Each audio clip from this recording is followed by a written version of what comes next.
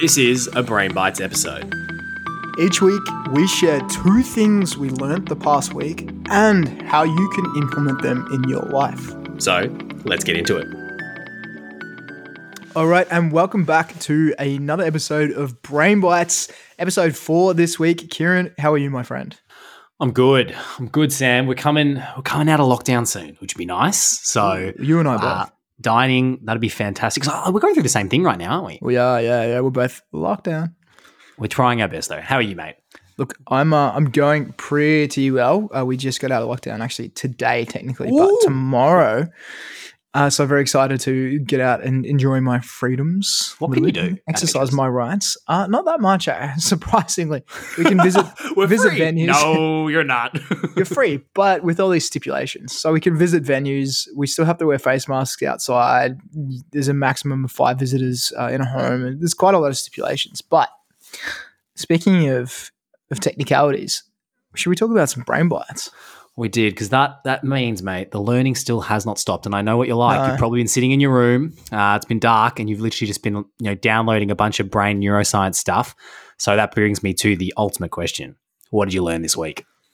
It is a great question, because this week I learned about this idea of infinite motivation from one of our favorite speakers, Dr. Andrew Huberman himself. Ooh, great podcast. The Hubs.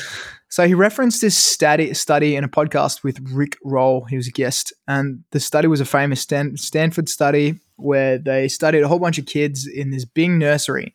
And they encouraged students to play during recess. And certain students began drawing. And the ones who really, really enjoyed drawing, they said, okay, well, why don't we give these students a gold star for when they do a drawing? So they started rewarding these students with a gold star for their drawings. But then eventually they stopped rewarding these kids with gold stars. And as a result, the kids stopped drawing, even though they were passionate about it, even though they loved it. And it was a really great analog for this idea that extrinsic rewards create motivation issues downstream when it comes to dopamine, because as soon as that reward is taken away, you're taking away that motivation molecule release of dopamine. So intrinsic motivation, which is the flip side of using internal rewards, can actually provide more of an infinite energy and motivation loop using dopamine release. I'm reminded, I don't know if you were there back when we were at school together, but do you remember the blue tick? Oh, yeah. Do you remember how we just, whenever we did something good, you'd be like, yes, you get a blue tick. And if you got 4, you got this smiley face thing, and you just used to get so pumped about it. Yeah, we used to put them in our diaries. Got so excited about those diary ticks. And then you just give up as per what you're saying, because if you took that away, which I eventually did, we were like, oh, what's the point of this blue tick? What's the point of this smiley face? So I'm thinking, obviously we have a very personal example, which is our childhood. But for you, what how does it work, and what are some examples?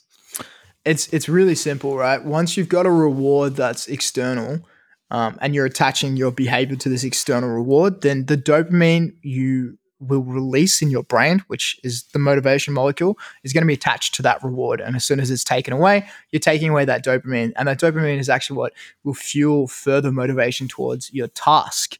So it becomes contingent on these external rewards. And the problem is you have this decreasing reward sensitivity.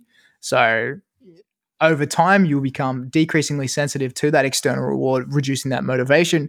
Whereas if you use self-reward, intrinsic reward, it's what you're doing is kind of modulating your neurotransmitters in a way by using micro goals and slices of activities and achievements with, as Andrew Huberman calls, direct path outcome to drive forwards. And so an example of this would be, rather than rewarding yourself for a task with a chocolate or a coffee or something external, just having a list of micro goals within your task, and every time you achieve one of those, giving yourself a form of reinforcement for that task creates this internal momentum, right?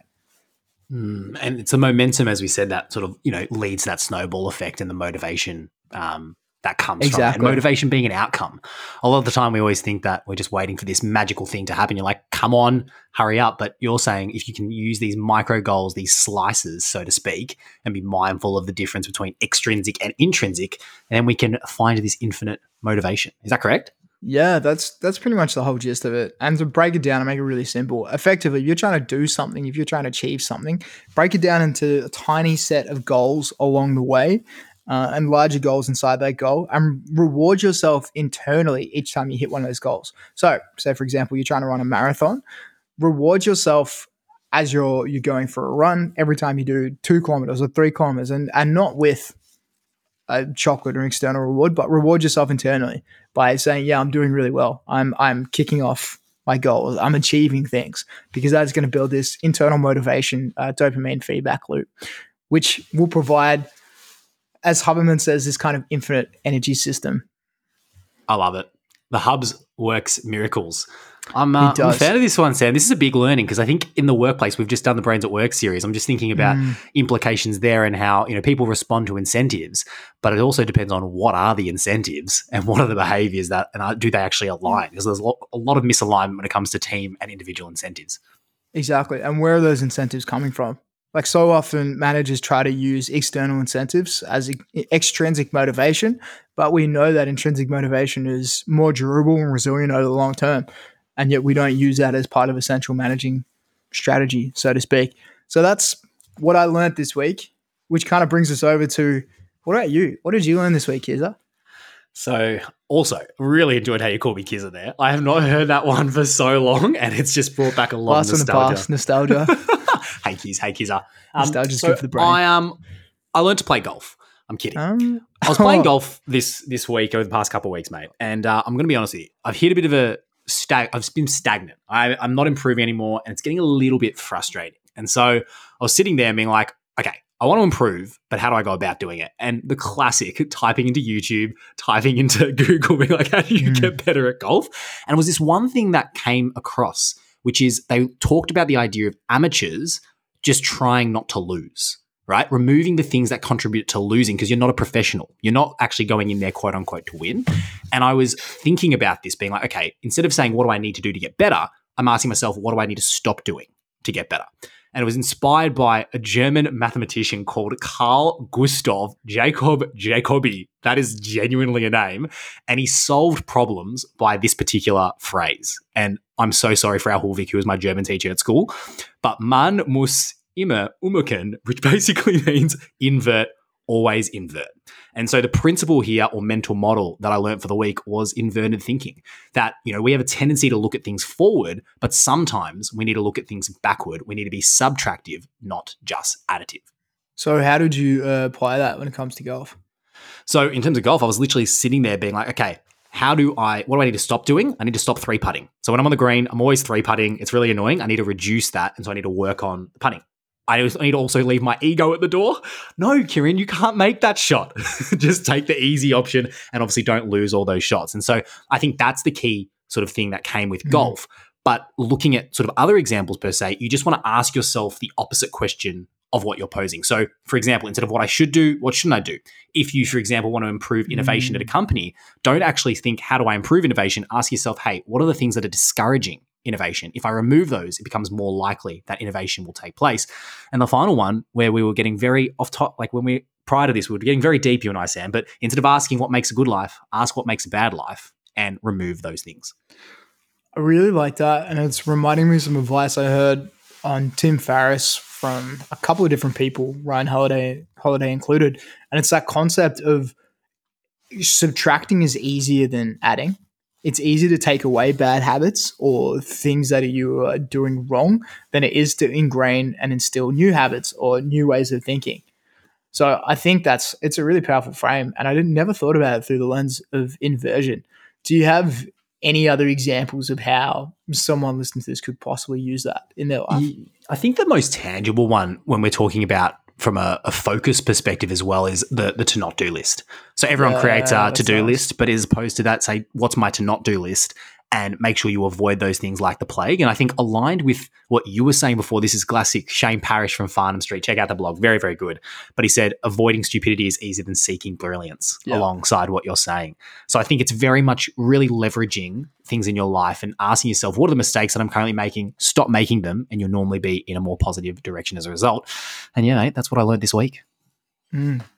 I love that idea of a not to do list. And I think you can make that even more powerful by creating a visual cue. So what I'm imagining is if you did that and then wrote your not to do list on a Post-it note and put it on your screen at work, there is no way you're going to do those behaviors if they're staring at you in the face.